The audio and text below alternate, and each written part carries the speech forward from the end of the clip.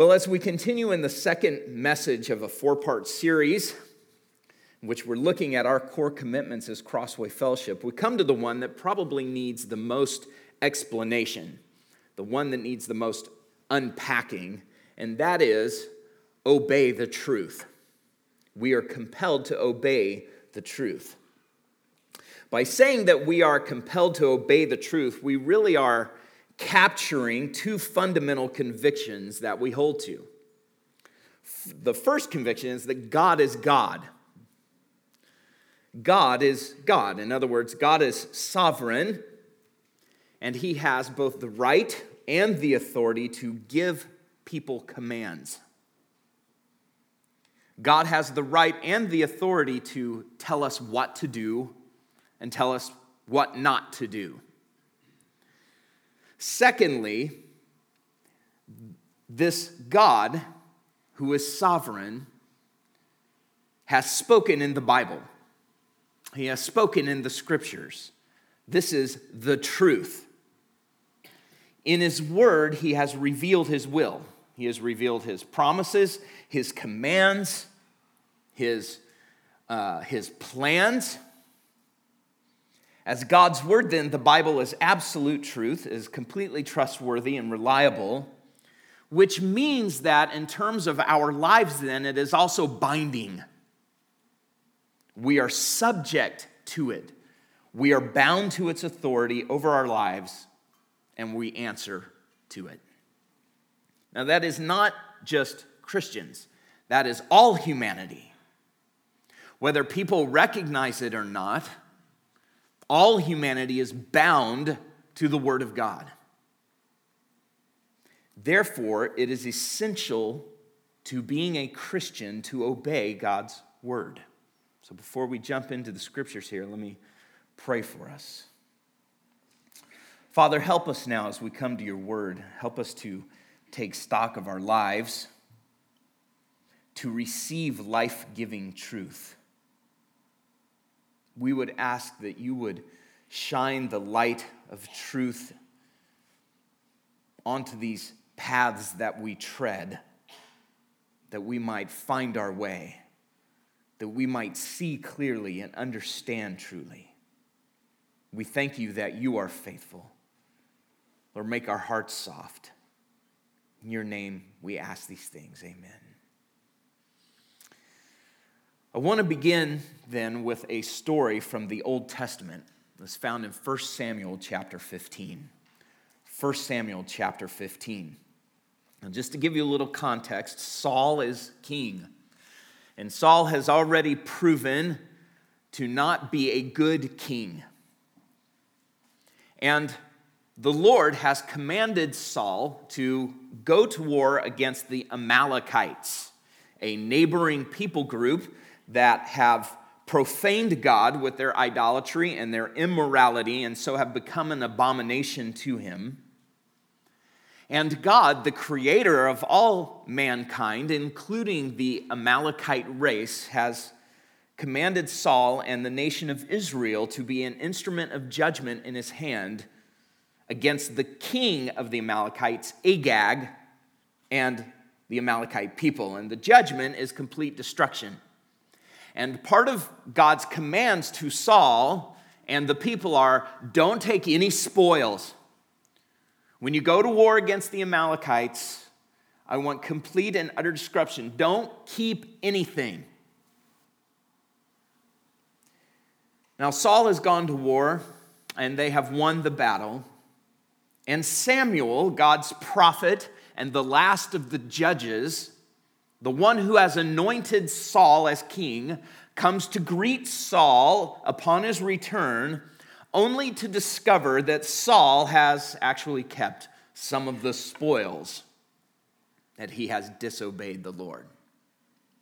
And so Samuel confronts Saul, and he asks him the question, why didn't you obey the Lord?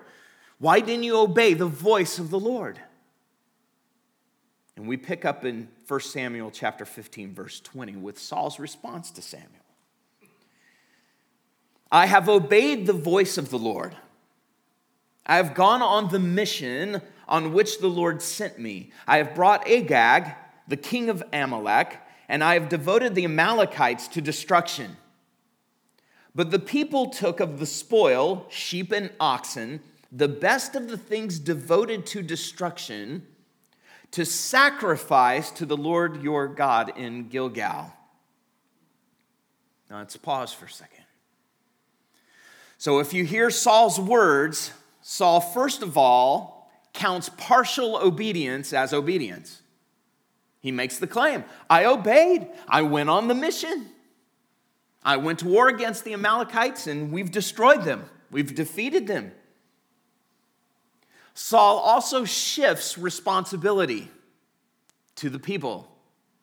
Notice, the people took of the spoil sheep and oxen. So Saul doesn't take responsibility. I have obeyed, he says, which is really only partial obedience, and the people took spoils.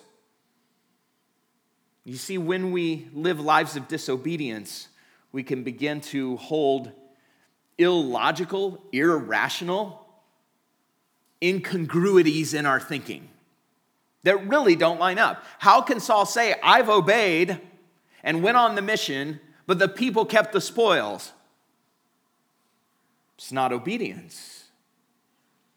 And so Saul rationalizes this partial obedience as devotion to the Lord. We brought back the best of the things that were devoted to destruction and we're supposed to destroy. We have brought them for what? To sacrifice to the Lord.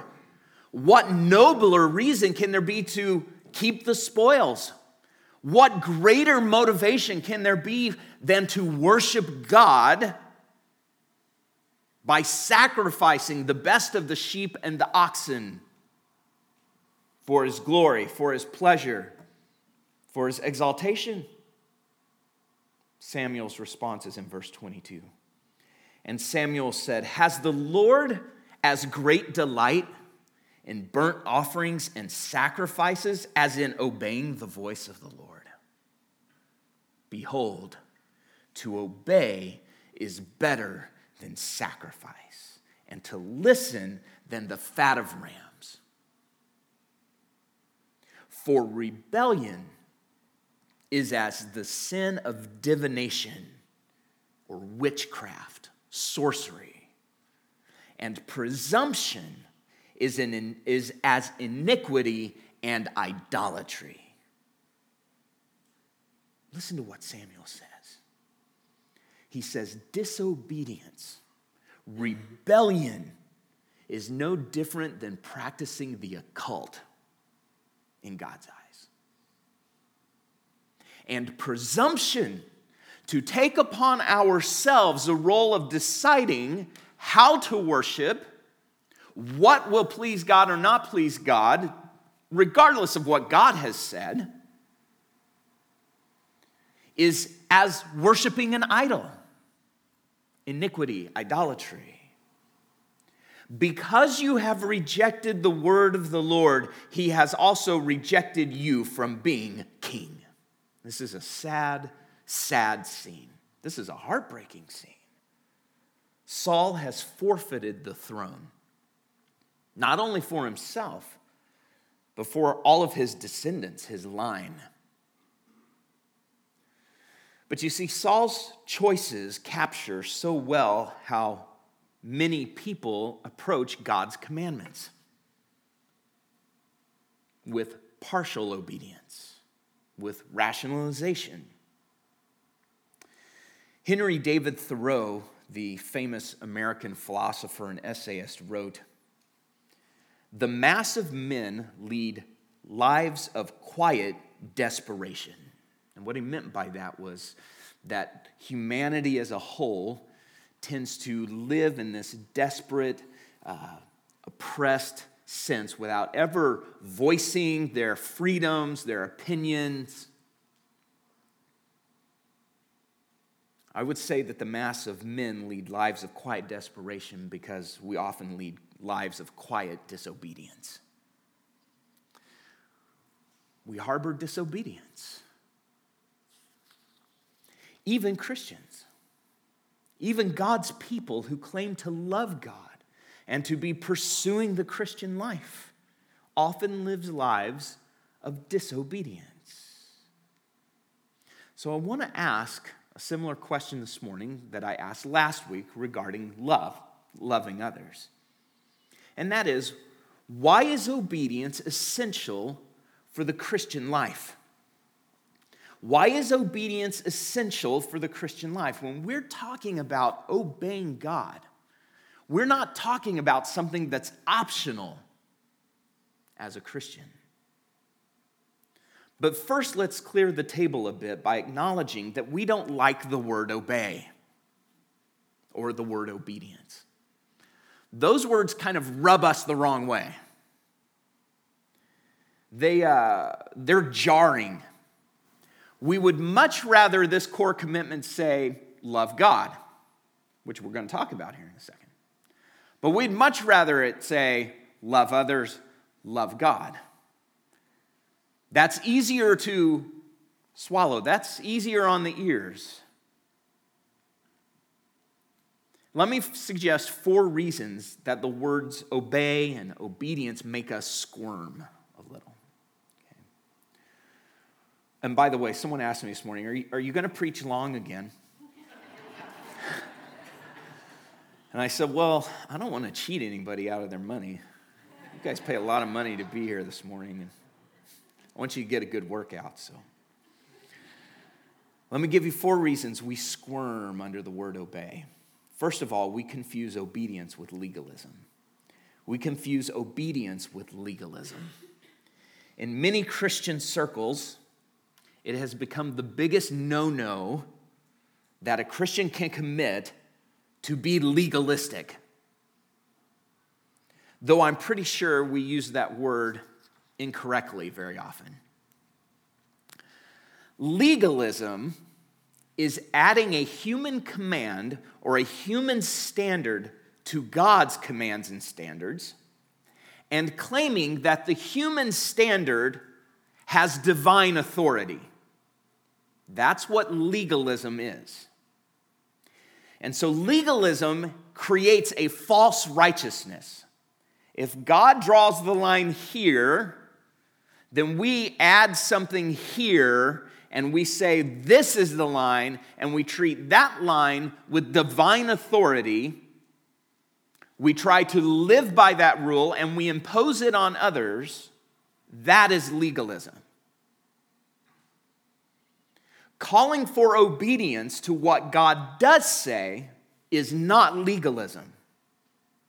For example, if someone says it is sin to drink alcohol, that is legalistic.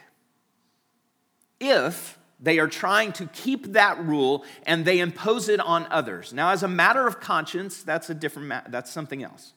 Say, it goes against my conscience to drink alcohol. Good. Go with it. But if we say that not drinking alcohol is a command from God and therefore comes to us with divine authority, that is legalistic because God never says, do not drink alcohol. He never says that in his word. Now, if someone says, you cannot get drunk because that is sin. It is sin to drink too much, to become intoxicated, for that to be a pattern, for someone to be enslaved to alcohol. That is not legalistic. That is a matter of obedience, because God is very clear about commanding us to not be drunk. But we hear someone say, obey, and we think, false standards of righteousness are thus imposed upon me. Not so. And we need to think biblically about obedience and its rightful place in the Christian life. Number 2, so we confuse obedience with legalism. Secondly, we confuse obedience with external rule keeping. Now, this is related to the first one. This is related to the issue of legalism, because legalistic systems are built around keeping rules. checking off all the right boxes, jumping through all the right hoops. This is how the legalist attains righteousness. I did this, I do that, I keep this rule, I don't violate that, I don't go to this place. Therefore, I'm righteous. And I think when we hear obey, we often hear a call to keep rules. And to keep the rules on the outside without necessarily having to deal with the heart. We think of obey as going through the motions of behavior without heart transformation. And we know that's no good. That's moralism. But true obedience, according to the Bible, includes both.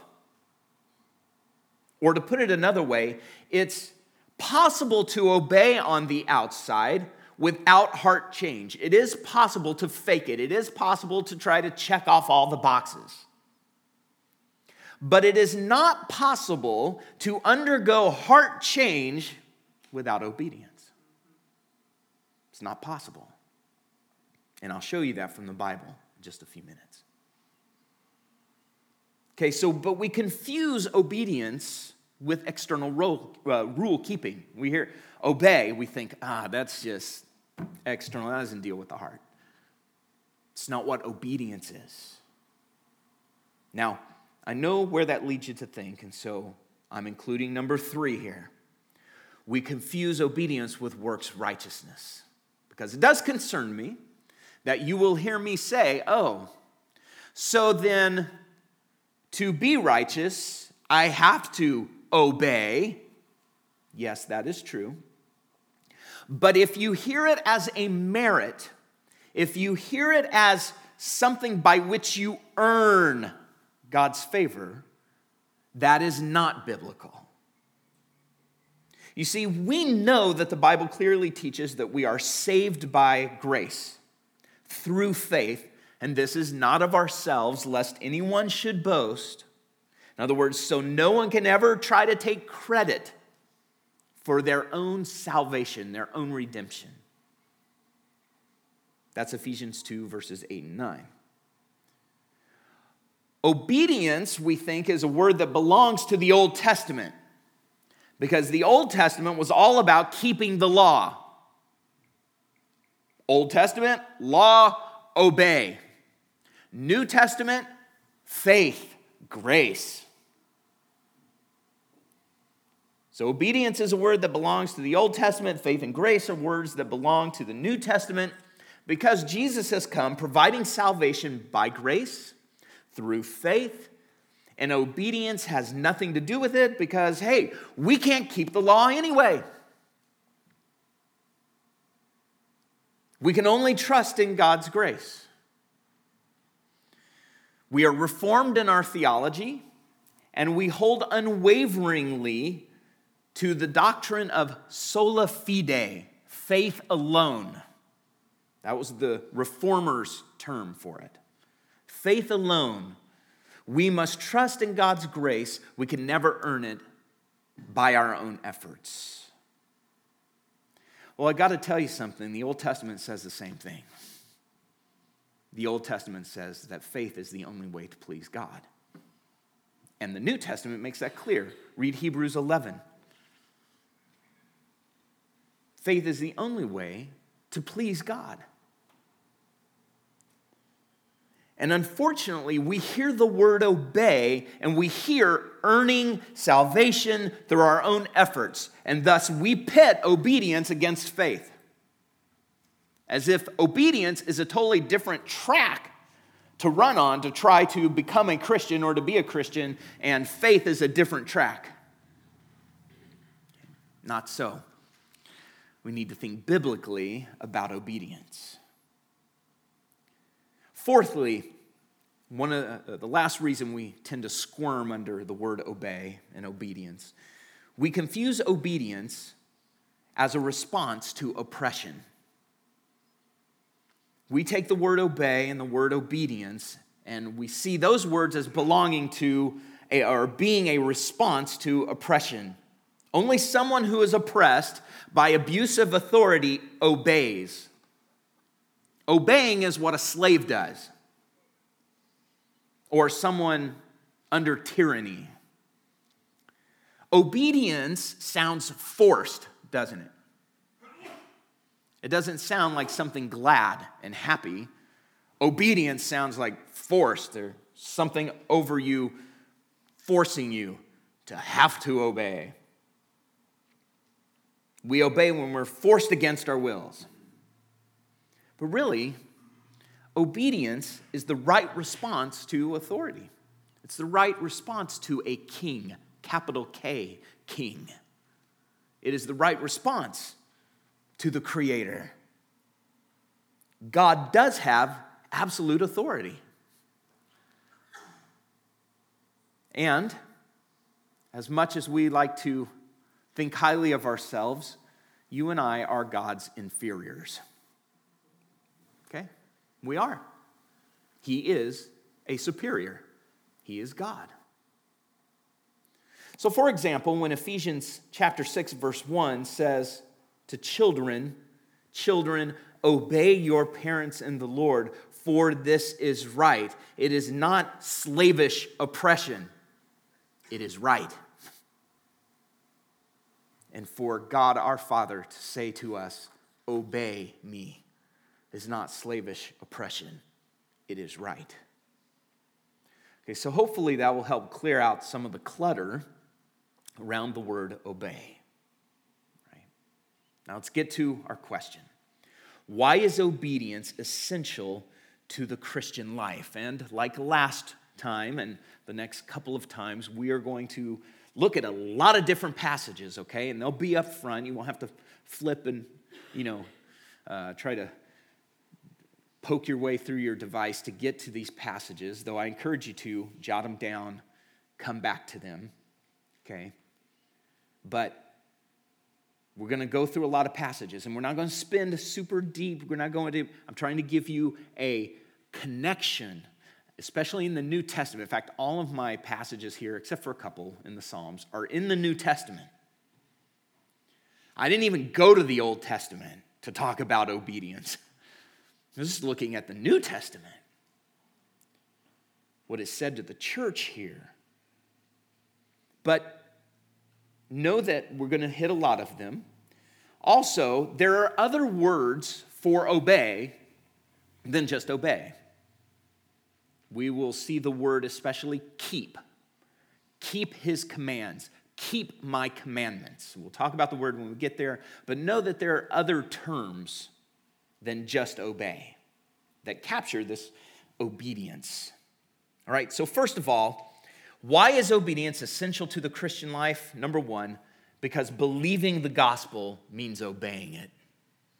Believing the gospel means obeying the gospel.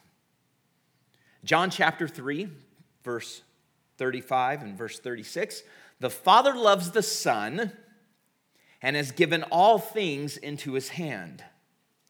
Whoever believes in the Son has eternal life. Stop right there. We understand that statement, don't we? Whoever believes in the Son has eternal life. Whoever places their trust in the person of Jesus has eternal life. No other way, no other path, no other means of accomplishment to earn or merit eternal life. We believe in the Son. Verse 36, second part. Whoever does not believe, whoever does not obey the Son shall not see life, but the wrath of God remains on him. Jesus interchanges like equal parts believing in the Son and obeying the Son. He doesn't draw some line between them as if these are two different tracks to eternal life. He says, whoever believes in the Son has eternal life, meaning if you don't believe in the Son, you don't have eternal life. But Jesus doesn't say, but if you don't believe in the Son, you don't have eternal life. Jesus says, whoever believes in the Son has eternal life. Whoever does not obey the Son Because you can't believe in the Son without obeying the Son.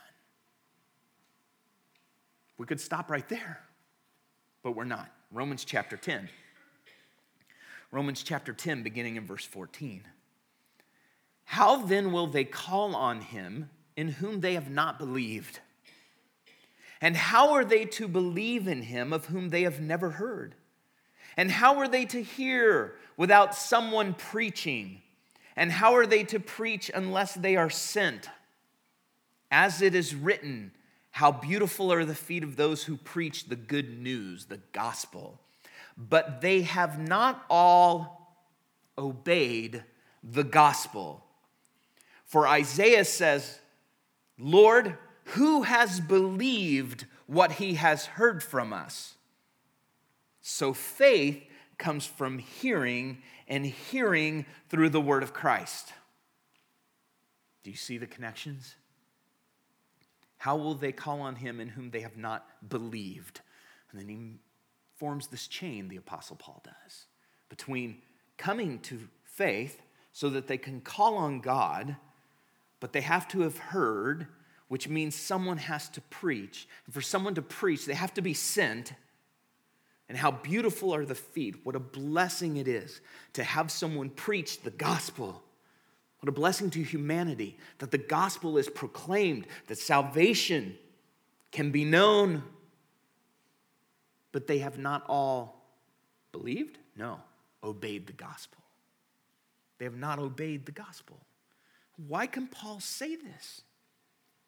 Because the gospel is not just an invitation that you can decline. The gospel is a command from the God Almighty who created you to repent and turn from sin and embrace him in faith. And if you decline the invitation, quote unquote, you rebel against God's call to you as a person to come to him. That is obeying the gospel. How about Romans chapter 1? We'll work backwards in the book of Romans. Paul introduces himself in the first couple of verses as a servant of Christ Jesus. He has been commissioned to proclaim Jesus as descended from David, that he is the rightful king. He is declared to be the Son of God in power according to the Spirit of holiness by his resurrection from the dead. And then he says in the middle of verse 5, we have received, and he's talking about as an apostle, we have received grace and apostleship to bring about the obedience of faith for the sake of his name among all nations, including you who are called to belong to Jesus Christ. Do you see it? His entire apostolic mission in this place, Paul summarizes to bring about the obedience of faith. Meaning that the faith that the gospel calls for is a faith that submits its life to Jesus Christ, who is the Son of David and the Son of God. That's the apostolic message. To come to an obedience of faith. We see this mentioned in the book of Acts. Acts chapter 6, verse 7. This is one of those places in the book of Acts where Luke, the author, kind of summarizes the plot line, the action line, as the gospel is moving forward, as it is changing lives, as it's being embraced, as the church is growing. And he says, the word of God continued to increase. That's one of Luke's images of how the gospel is growing and people are coming to faith in Jesus Christ. The word of God, the message of the gospel has increased, and the number of the disciples multiplied greatly in Jerusalem. And he adds this, and a great many of the priests became obedient to the faith. The faith, meaning the proclamation of the gospel and all of its teachings, that's the faith that we hold to, and that many of the priests in Jerusalem were becoming obedient to it. They were accepting it. There's no difference between believing the gospel and being obedient to the faith. And this really is the essence of discipleship. Listen, this is really at the heart of what it means to follow Jesus. This is why Jesus says in Luke chapter 9, verses 23 and 24, if anyone would come after me, let him deny himself and take up his cross daily and follow me. For whoever would save his life will lose it, but whoever loses his life for my sake will save it. And we know these verses. Listen, this is what Jesus is talking about. When Jesus says, take up his cross daily and follow me, what does he mean? He's talking about giving up our own self-rule, our own autonomy, and giving my life up. In the same way that he dies on the cross, we take up the cross. There is no other way of being a Christian. There is no other discipleship. And so, this is really at the heart of it all. So, believing the gospel means obeying it. It means obeying the gospel. Secondly, loving God means obeying him. Believing the gospel means obeying the gospel. Loving God means obeying God. Let's look at John chapter 14, beginning in verse 15. If you love me, you will keep my commandments. And here's the word keep. This word keep means to guard, means to watch over. But the picture that the word is painting is this: to treasure, to watch over by practicing. It's by doing the commandments. That's how we keep or guard, watch over, treasure. In this case, it's Jesus talking about himself. If you love me, you will treasure my commandments by practicing them. That's what he says. Verse 21. Whoever has my commandments and keeps them, he it is who loves me. And he who loves me will be loved by my Father, and I will love him and manifest myself to him. Judas, not Iscariot, because Judas Iscariot has already departed at this point. Judas, not Iscariot, said to him, Lord, how is it that you will manifest yourself to us and not to the world? Now, by this word manifest, when Jesus says, I will manifest myself to him, he means make myself known in a personal way, to commune with. And so when Judas asks this question, how is it that you will manifest yourself to us? What he is asking is, what makes our relationship to you different? Why is it that we can commune with you in such a way that the rest of the world cannot? How is it that we can know you? Verse 23. Jesus answered him, if anyone loves me, he will keep my word. And my Father will love him, and we will come to him and make our home with him. There's the manifestation. There's the manifesting himself, making himself known, personally accessible. Jesus and the Father. Whoever does not love me does not keep my words. And the word that you hear is not mine, but the Father's who sent me. So I'm not speaking independently here. God the Father is saying our message is the same. Our presence is the same. So Jesus exposes spurious claims to love him and honor him. When somebody says, I love Jesus. I think Jesus is great. I honor Jesus. Do you keep his commandments? Do you keep his word? Because Jesus says that's what loving him is.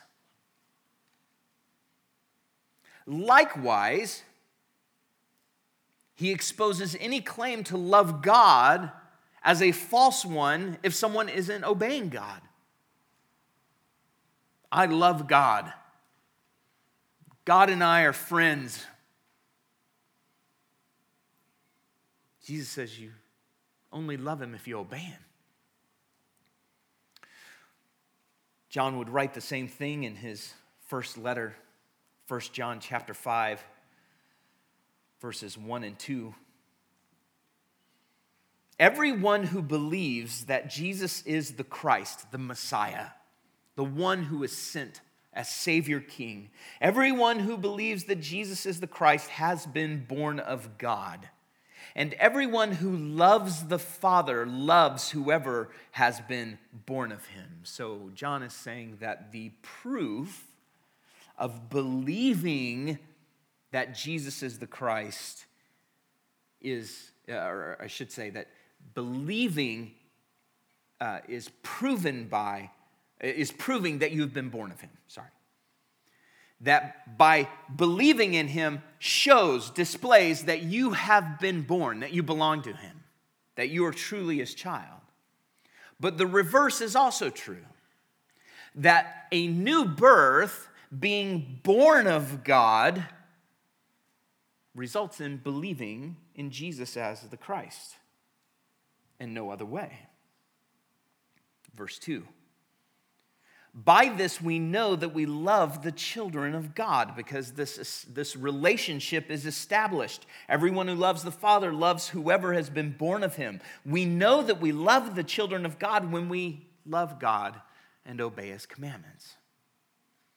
So to say that you love people by accepting sin and disobedience to God is not loving people. Love is defined. When we love God, we love the children of God when we love God and obey his commandments. Because loving God means obeying him, right? Okay, so believing the gospel means obeying the gospel. And loving God means obeying God. We can't say we love God, and we can't say we love people without saying we obey God. Thirdly, sanctification means obedience. Sanctification means obedience. Let's talk about sanctification for a second. This is a big word. It's a word that most of you maybe are familiar with. To sanctify means to make holy. It really means to set apart. And in one sense, when you become a Christian, when you exercised faith, when you believed upon Jesus, when you repented from sin and committed your life to him, you were sanctified. You were at that point set apart unto God as his child. And we are as his people. We're set apart unto God. In that sense, we are already sanctified. But we also know that we are undergoing a process of being made holy. We are undergoing a process of being set apart unto God. That is the sanctification process, is growing in holiness or being transformed. We are still undergoing transformation. We are being transformed. And transformation is not optional. Because you see, sanctification is part of the package of salvation. You don't get justified, you don't get saved, you don't become right with God, made right with God, and then skip directly to glory in heaven without undergoing a transforming work in your life. When the Bible talks about salvation, the New Testament in particular, when it talks about being saved, it's talking about the whole package. That those who are justified are those who then go under a process of being transformed, who then go on to glory. Now, this passage is not up front, okay, because it has just come to mind, but Romans chapter 8, Paul makes this connection, beginning in verse 28. And we know that for those who love God, all things work together for good, for those who are called according to his purpose. For those whom he foreknew, he also predestined to be conformed. Here's Paul's language here for being sanctified, for being changed, for that we are conformed to the image of his Son, in order that we might be the firstborn among many brothers. And those whom he predestined, he also called. And those whom he called, he also justified. And those whom he justified, he also glorified. And you see, he makes that jump from justified to glorified. This is an unbreakable chain. But he leaps from justified to glorified because he's already talked about being conformed. We are being conformed to the image of Christ. That is sanctification, and it is not optional. No Christian is saved or a Christian without undergoing a process of sanctification, being transformed, being conformed to the image of Christ. So when we say sanctification means obedience, what I'm saying is that obedience is a necessary part of that process. That as you grow spiritually, as you grow in holiness, you are becoming more obedient. Let's look at Galatians chapter 5, verse 7. Galatians, by the way, is one of Paul's harshest letters, probably is the harshest. And he is just really enraged with these believers. You were running well, Paul says. You were growing. You had received the gospel. And you were running the race well. Who hindered you from obeying the truth? This persuasion is not from him who calls you. A little leaven leavens the whole lump. Now, what is Paul talking about? Well, the Galatians were abandoning the gospel for a false gospel that was depending on human accomplishments, especially circumcision. The folks who were undermining the Galatians' faith in Jesus were Judaizers. They were groups of Jews who were going around and undermining the gospel and winning converts back into Judaism by changing the requirements and saying, yeah, but you have to be circumcised also, and you've got to keep this ceremony, and you've got to keep this celebration. And the Galatians had bought into it. They were buying into it. They were being undermined. They were being hindered from obeying the truth. So, having come to the gospel, having become Christians, Paul is saying that to run the Christian life well means to be obeying the truth. And obeying the truth here means continuing to trust in Christ alone for salvation, not adding effort, not adding ceremony to the gospel. He says a little leaven, a little compromise corrupts the whole gospel. You were running well. Who hindered you from obeying the truth? If you're going to run well, you're to be obeying the truth. 1 Peter chapter 1. 1 Peter chapter 1, beginning in verse 1. Peter, an apostle of Jesus Christ, to those who are elect exiles of the dispersion, according to the foreknowledge of God the Father, in the sanctification of the Spirit, for obedience to Jesus Christ, and for sprinkling with his blood, may grace and peace be multiplied to you. Now, we just went through 1 Peter, but this passage was several months ago.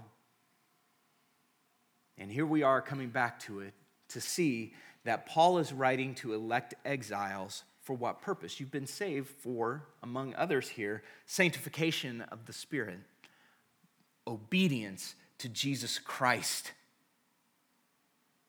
And so Paul, in a way, summarizes the entire Christian life, the whole purpose of being saved. You've been saved, elected for obedience to Jesus Christ. We could even say that this is even a summary of discipleship. Let's think about the Great Commission. Matthew 28, verses 19 and 20. Make disciples. Going, therefore, make disciples of all nations, baptizing them, and what? Teaching them to observe all that I have commanded you. That word observe is the same word keep.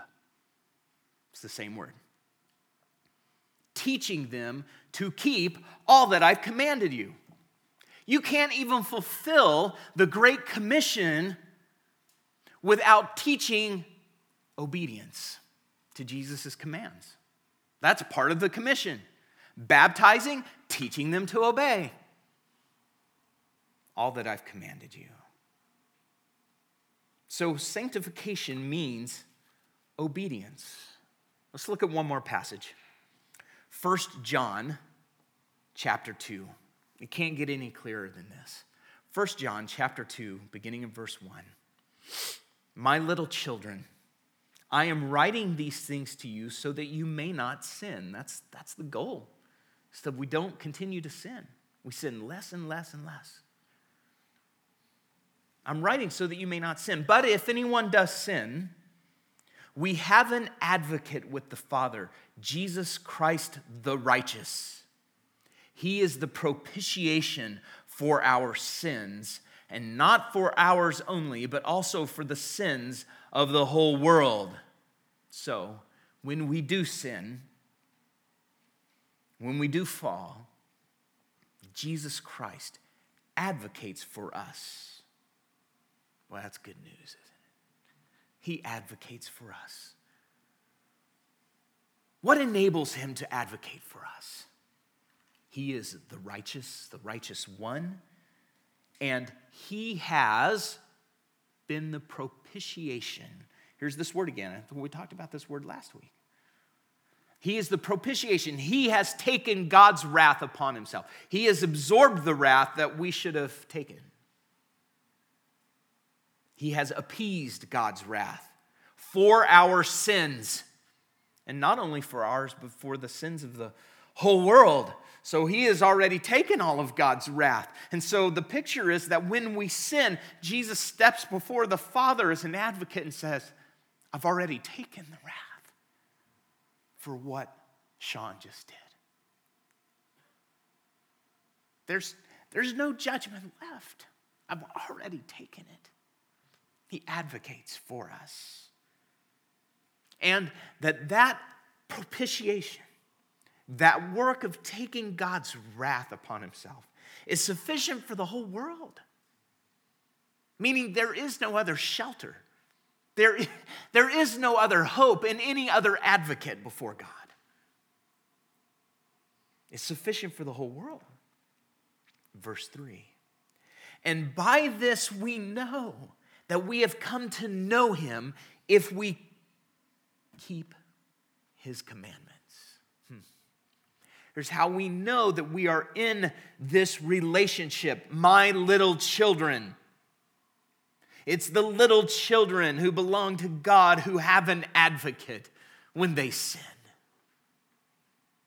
And we know that we are in him if we keep his commandments. Verse 4, whoever says, I know him, but does not keep his commandments is a liar. I know him. How do you live? I know him, but does not keep his commandments is a liar, and the truth is not in him. Verse 5. But whoever keeps his word, in him truly the love of God is perfected. And that love of God is a phrase that really means love for God. The love of God that we would have for God is perfected. It's made whole in us who keep his word. In him truly the love of God is perfected. By this we may know that we are in him. How can you know? Whoever says he abides in him ought to walk in the same way in which he walked, keeping his commands.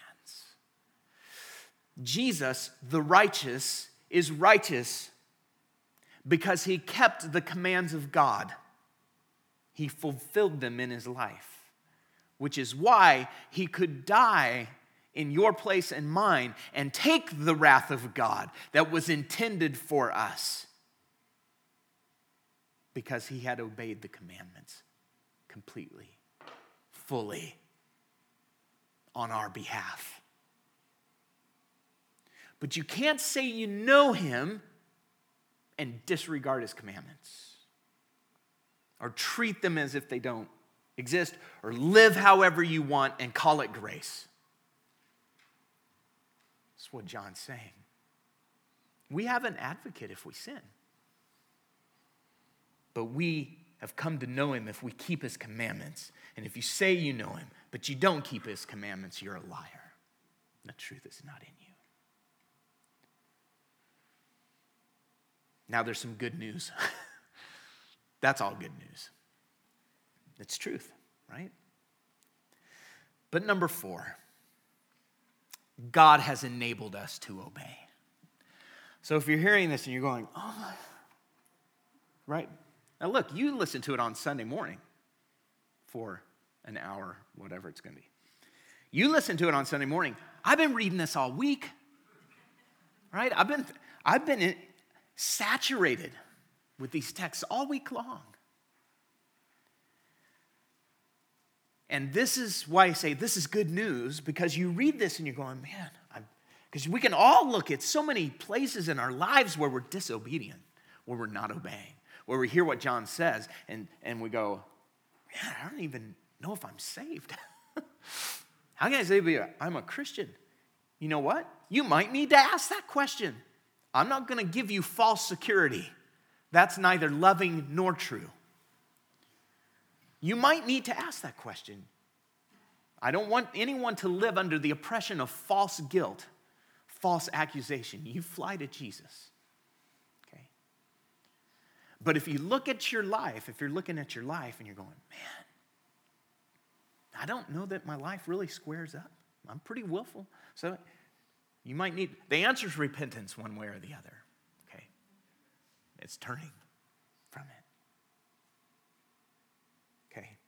But listen, if you're a Christian and you're going, man, I'm struggling. And I don't know how to obey. Good news.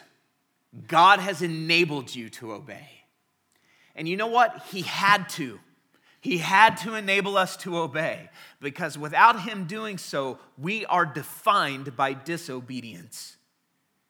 Even our respectable morality is disobedience. Titus chapter 3, verse 3. I'm just going to point you to a couple of places. For we ourselves were once foolish, disobedient, led astray, slaves to various passions and pleasures, passing our days in malice and envy, hated by others and hating one another. Yeah, that pretty much sums up everybody's life before Jesus. We were disobedient. Ephesians chapter 2, verses 2 and 3. In which you once walked, the ways in which you once walked, following the course of this world, following the prince of the power of the air, the spirit that is now at work in the sons of disobedience. Paul just calls the whole world outside of Christ as the sons of disobedience. Verse 3, among whom we all once lived. Oh, So we were too sons of disobedience, in the passions of our flesh, carrying out the desires of the body and the mind, and were by nature children of wrath like the rest of mankind. Boy, it's only one way you get out of that. And that's for God to do a work. That's for God to change us, to change our hearts. And you know where that begins? What God has done to enable us to obey started with the promise of the new covenant. The promise of the new covenant. Now, we're going to look at Ezekiel chapter 36. This is one of the few Old Testament passages this morning. I had to leave so much out, okay? But Ezekiel chapter 36, these are promises to the nation of Israel. They are later revealed and explained as the mystery of the gospel to be applied to us, that we are reaping the benefits of this new covenant. Ezekiel chapter 36, beginning in verse 24. I will take you from the nations and gather you from all the countries and bring you into your own land. This is a promise to Israel in exile. They are scattered. They've been judged. I will sprinkle clean water on you, and you shall be clean from all your uncleanness, and from all your idols I will cleanse you. I'm gonna make you holy. I'm gonna wash you. Verse 26. And I will give you a new heart. Wow, how is he gonna clean us? Especially when we get clean and we just go jump in the dirt again. God says, I'm gonna make you clean. I'm gonna wash you, and I'm gonna give you a new heart. And a new spirit I will put within you. And I will remove the heart of stone from your flesh and give you a heart of flesh. It's that heart of stone that disobeys. It's the heart of stone that balls itself up in front of God and says, no, I will be my own master. I will live my life my way. That's a heart of stone. God says, I will remove the heart of stone. And I will give you a heart of flesh. And I will put my spirit within you. And watch this. And cause you to walk in my statutes and be careful to obey my rules. You shall dwell in the land that I gave to your fathers, and you shall be my people, and I will be your God. Part of being God's people then is having this heart of stone removed and a heart of flesh put in, and the Spirit of God coming to dwell in us. For what purpose? To cause us to do what? To walk in his statutes and to obey his rules. To obey him. That's where the heart change begins, with God doing that work of transformation in our lives. And only he can do it. Only he can do it. Now we see the application throughout the New Testament. I'm just going to give you a couple of examples. Okay? First is in Romans chapter 6, verse 16. Do you not know that if you present yourselves to anyone as obedient slaves, you are slaves of the one whom you obey, either of sin, which leads to death, or of obedience, which leads to righteousness? So you're a slave either to sin or to obedience. And you will obey one or the other. You're going to obey. You're either obeying sin as a slave, or you're obeying, as the way it's put here, you're obeying obedience to be righteousness. You are enslaved to obedience, or you're enslaved to rebellion. Verse 17. But thanks be to God that you who were once slaves of sin have become obedient from what? The heart. So becoming a slave of righteousness means becoming obedient from the heart. Not checking off boxes, not jumping through hoops, but obedient from the heart. That's willing obedience. That's glad obedience. And you can't gladly obey God unless your heart's been changed. So if you chafe under God's authority, that's a good sign that you don't belong to him. Because if you become a slave of righteousness, then you have become obedient from the heart to the standard of teaching to which you were committed. And having been set free from sin, have become slaves of righteousness, there is the great delusion, the great lie that to become obedient to God means to suppress you and to put you in chains. When the truth is just the opposite. That to become obedient to righteousness, to become obedient from the heart is freedom. Not oppression. It's freedom. God has enabled us to obey. 1 John chapter 5, beginning in verse 3. For this is the love of God, that we keep his commandments. No, this is not the same passage I've read a couple of times already. John just repeats himself a lot in this book. 1 John 5. 3, for this is the love of God, that we keep his commandments. And his commandments are not burdensome. There's the difference, right? There's the difference. His commands aren't burdensome to someone who has been born of God. For everyone who has been born of God overcomes the world. So overcoming the world is keeping his commands. That's overcoming the world. And this is the victory that has overcome the world, our faith. You just can't get away from this. Keeping his commands is overcoming the world, and we overcome the world by what? Faith. Faith and obedience. These aren't two different tracks. And his commands aren't burdensome. That's the difference.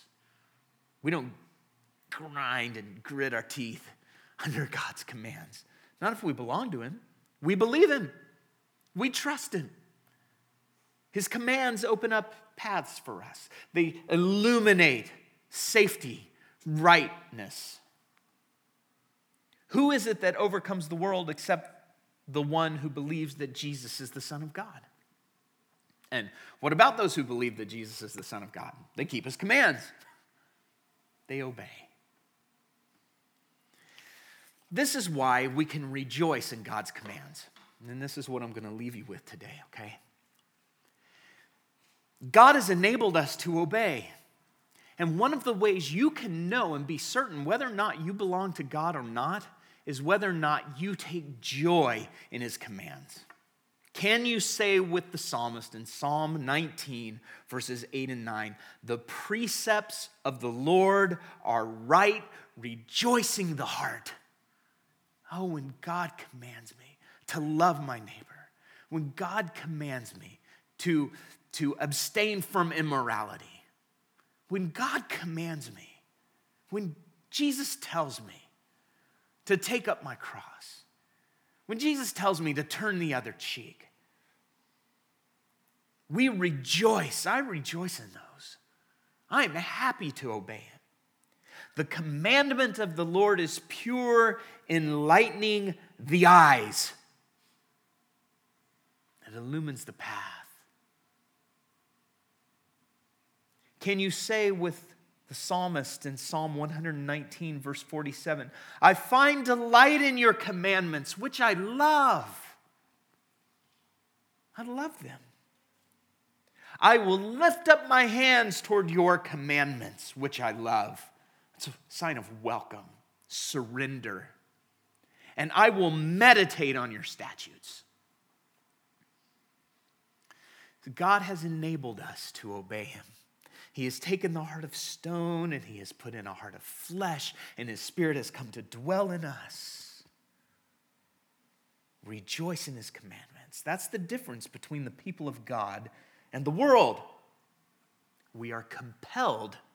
We can almost say we're compelled by joy to obey the truth. Let's pray.